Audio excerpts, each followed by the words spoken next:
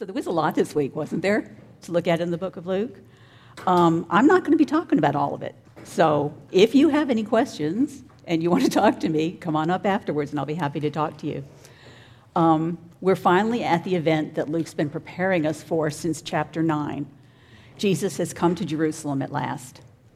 After thousands of years of longing and waiting, God's plan of salvation is starting to come.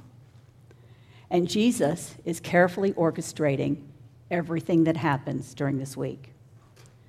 At the beginning of chapter 19, in our last lesson, I guess that was 2 weeks ago, Jesus explained to a group of people, including his disciples, who thought the kingdom was going to come immediately, that there would be a delay.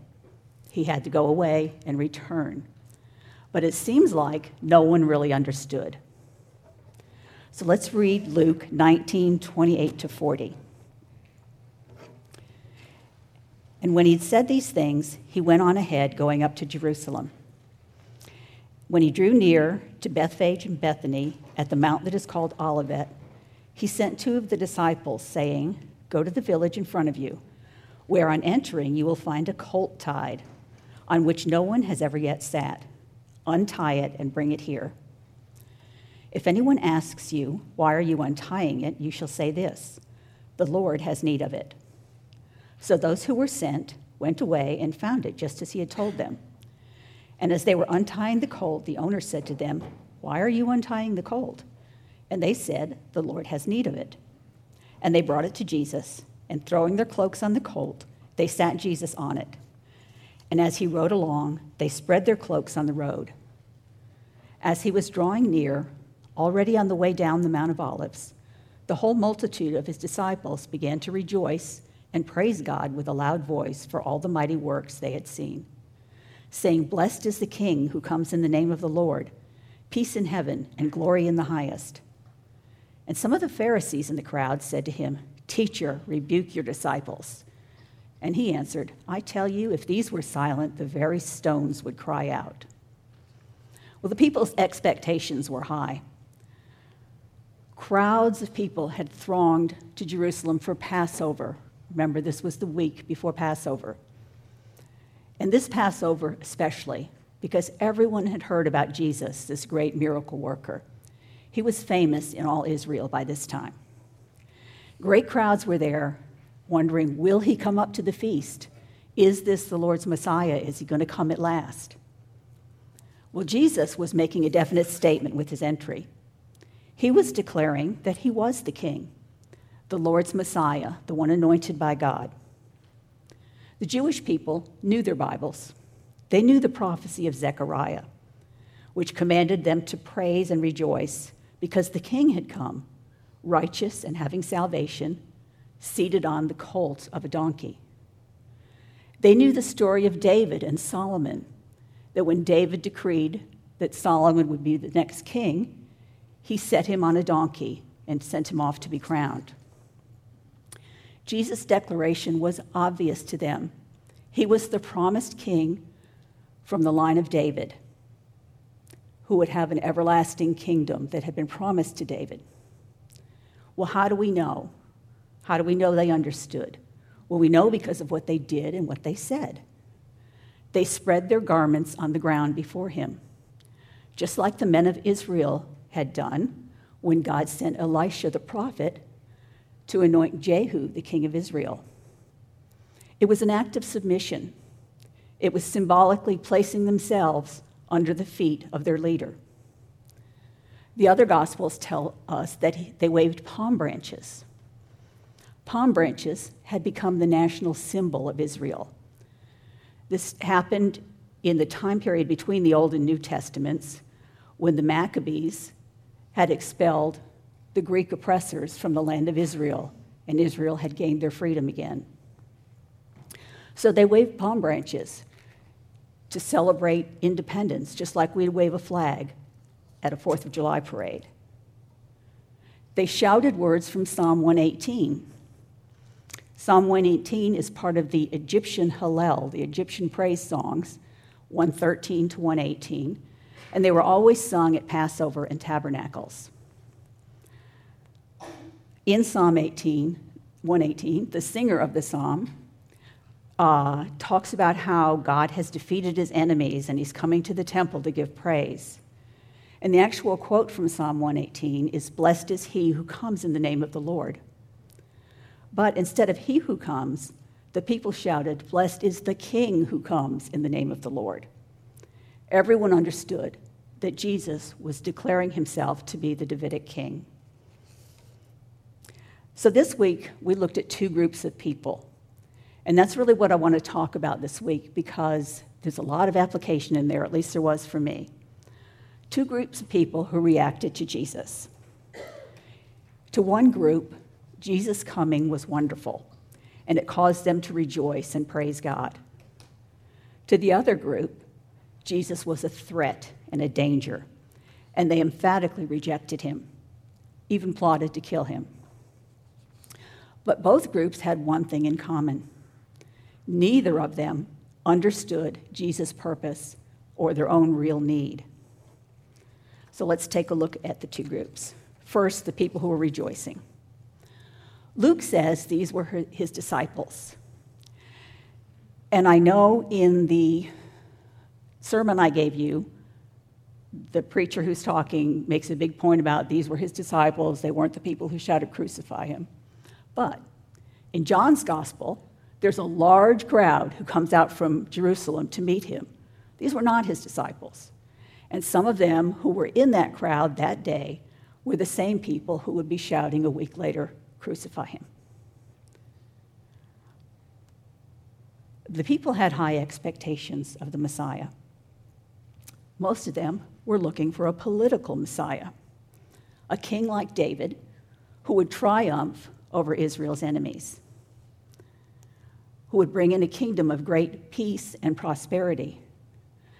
They knew the prophecy in Isaiah 11 about a Davidic king, a shoot from the stump of Jesse, who would establish a righteous kingdom where even the animals would live in peace, where the enemies of Israel would all be destroyed by the breath from the mouth of the king. And here he was. What they didn't understand, that this was a prophecy of Jesus' second coming, not his first. So at this point in history, Israel had been oppressed by Rome for 100 years. Rome appointed and deposed kings and rulers in Israel, some of them not even Jewish. Rome chose the high priest. In Jesus' day, Annas had been high priest, and then two of his sons, and now his son-in-law Caiaphas was high priest, all chosen by Rome. Rome demanded taxes as much and as often as they wanted. And Rome stationed soldiers throughout the land to keep the peace. They did it, often with great brutality, and crucifixion was something that was fairly common in those days, anyone who disturbed the peace. So the Jews were expecting a Messiah to lead them to victory over their Roman oppressors. And Jesus seemed to them to be exactly the kind of king they needed. After all, think about what they'd seen.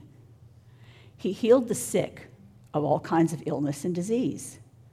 So a soldier wounded in battle could be healed immediately, get right back in the field. He fed 5,000 men from a lunchbox that wouldn't need to worry about supplies. He'd even raised people from the dead. Imagine a warrior who couldn't stay dead. The great war machine that was Rome would have to fall before this king leading that kind of army. They were indestructible and victory was certain. Israel would again be free and thriving and unbeatable. The king had come and he was going to save them from Rome. And they welcomed him with great rejoicing. But Jesus, who knew their hearts, wept over them. The word wept here is a very strong word. It doesn't mean a little tear trickling down his cheek. It means to mourn, to lament, to wail. He knew they were looking for the wrong kind of peace. They were looking for peace with Rome, but they wouldn't find it. And 40 years from this time, they would be totally destroyed. Jerusalem burned to the ground, the temple gone, the people scattered.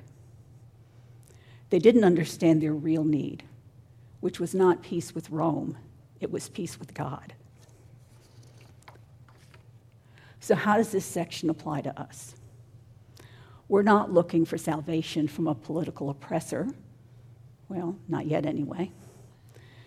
In the light of the recent election and reactions to it, I was tempted to talk about the way we, and I mean we in the church, seem to be looking for a political Messiah, just as these people were. The most obvious application is that the government is not your savior. The Bible has a lot to say about government, and I kind of went on a rabbit trail there, but we don't have time to talk about it all this morning. And I don't think that's the point. I don't think that's the issue here. Yes, they wanted a king to defeat Rome. They wanted a political savior. But they wanted that because underneath that desire were a whole lot of felt needs. They wanted happiness. They wanted freedom. They wanted peace. They wanted security. And these aren't bad things. These are very good things put in our heart by a good God. But when we try to obtain those things without God and use them in place of God, they become idols. The people here were not seeking holiness or obedience or God. They were seeking an external, worldly solution to their problems. Get rid of Rome and everything will be fine. And it made me think about how I do the same thing. If I'm honest, I think we all do the same thing. We take good things God has given us, like marriage, family, freedom, good health, a nice place to live, education, and we turn them into idols. We turn them into things we look to for security and love and happiness instead of looking to God. And then, where do we turn when these things let us down? Because they will let us down. Do we turn to God in repentance? Or do we turn away from him in bitterness? These things will let us down. Did you learn anything about your heart this year when we were in a 12-month lockdown? I did. A lot of my idols came tumbling down. So God says in his word that he disciplines those he loves. And I'm glad he does, because idols can't sustain us. So the second group of people, let's look at them. These were the Pharisees, and in chapter 20, they were joined by the chief priests, the scribes, the elders, and the Sadducees, all the religious leadership of Israel, come together against Jesus. They were looking for a religious Messiah. I don't mean a righteous Messiah. I mean a religious Messiah, one who appreciates all the trappings of religion. They were expecting a Messiah who would pat them on the back and say, "Good job. This is exactly what God requires of you." And instead, they got Jesus. He had a lot to say about them. He said they were hypocrites. That's a term that refers to Greek actors. They wore a mask and acted a part. They acted righteous, but inside they were twisted and rotten. They were proud, exalting themselves above those tax collectors and sinners, and even above the common people. They were lovers of money and all that it brings with it: possessions, prestige, influence, deference. They loved those things. They cared more about the opinion of God than they did about men. They did not know their scriptures, which I thought was interesting because they were the people in Israel who were most familiar with the Word of God. And yet they were the people in Israel furthest away from the God of the Word. They trusted in themselves that they were righteous, treating others with contempt. They thought that by keeping all these little laws, they were pleasing God. But like the older brother of the prodigal, they were checking off a checklist, and their hearts were far from their Father. They too were worshiping idols. Idols of self, idols of appearance, idols of money and power, idols of religious activity. And they hated Jesus. They wanted to kill him. The big question to Jesus is this in chapter 20. By whose authority are you doing these things? And that's the question, isn't it? Who has the authority? Who gave you the authority to declare yourself king over us? Who gave you the authority to determine how we'd worship? Who gave you the authority to teach and to preach this exclusive gospel? But they weren't actually asking Jesus these questions. They didn't want an answer. They thought they had the answer. What they're really saying to Jesus is this: we have the authority. We have the authority to determine what goes on in the temple. We have the authority to declare by Scripture who's the Messiah. We have the authority to teach. We have the authority to tell people how to get saved. How dare you interfere with us? And that was their attitude. They were looking for a Messiah who would affirm their own religiosity, and he was not going to let them get away with externals. So how does this apply to us today? Pharisees are no longer around, are they? Well, I have a confession. Hello, my name is Sue, and I am a recovering Pharisee. If I'm honest, I think we all are. Do I question Jesus' authority? Yes, every time I sin, I'm questioning Jesus' authority. I'm stomping my foot just like a toddler and saying, you're not the boss over me. Am I a hypocrite? Sometimes. Does my inside match my outside? Not always. I was reading something or listening to something this week by a pastor who was talking about the thought bubble. You know how in a cartoon the character sometimes has a bubble over his head and you can see what he's thinking? And how grateful he was that the thought bubble's not a real thing. And I thought, me too. What if everyone could see what I was thinking all the time? I'm glad my hypocrisy is not that visible. Am I proud? Sometimes. Do I love money? Sometimes. Do I keep a checklist? Well, don't we all really keep a checklist? Do I pray? Check. Do I go to church every Sunday? Check. Do I go to Wednesday night? Check. Do I have quiet time? Check. Do I read my Bible? Check. Do I teach Sunday school? I think we get 2 checks for that one, 2 checks. And our hearts are thinking all the time that this gives us some kind of merit before God. But it's dangerous. It makes us just like the Pharisees. It makes us judgmental. It makes us self-righteous. And it keeps us from turning to the one who can actually give us what we need. But praise God that he's not content to let us sit in this sin and idolatry. He's made a way to save us.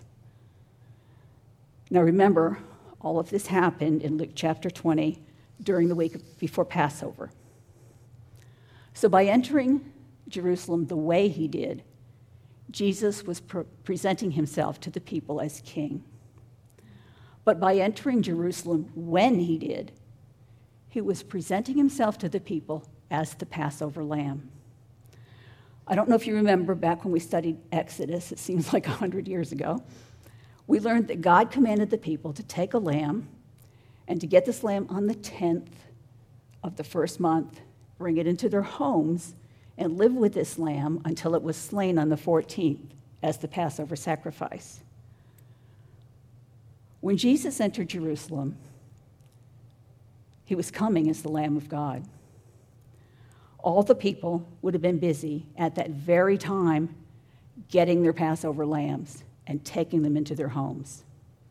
And here was Jesus, the Passover lamb, riding into Jerusalem, the home of his people, declaring that the Lord's Messiah was also the Passover lamb. He was coming to Jerusalem to die, to set his people free from bondage. The people didn't need a new government. They needed a new heart. They needed the hearts of stone to be replaced by hearts of flesh. They needed hearts that could respond to God. They didn't need new rules and religious ceremonies. They needed a new life. They needed a new birth. They needed to be made new so that they would love to follow the rules of God. They needed a way to be forgiven and restored. And Jesus came to Jerusalem that week to give them and to give us that way, what we really need. Let's pray. Father, we do thank you for our Messiah, who is also our Passover lamb. Give us the faith and sight to truly see him as he is. Lord, our hearts are set upon worshiping the idols of this world. Help us to see ourselves as we really are, and help us to turn to the only one who can help us. Thank you, Lord, that you've given us one who has taken our sin. Thank you that we can turn to him in repentance and be restored. And we ask this in his name. Amen.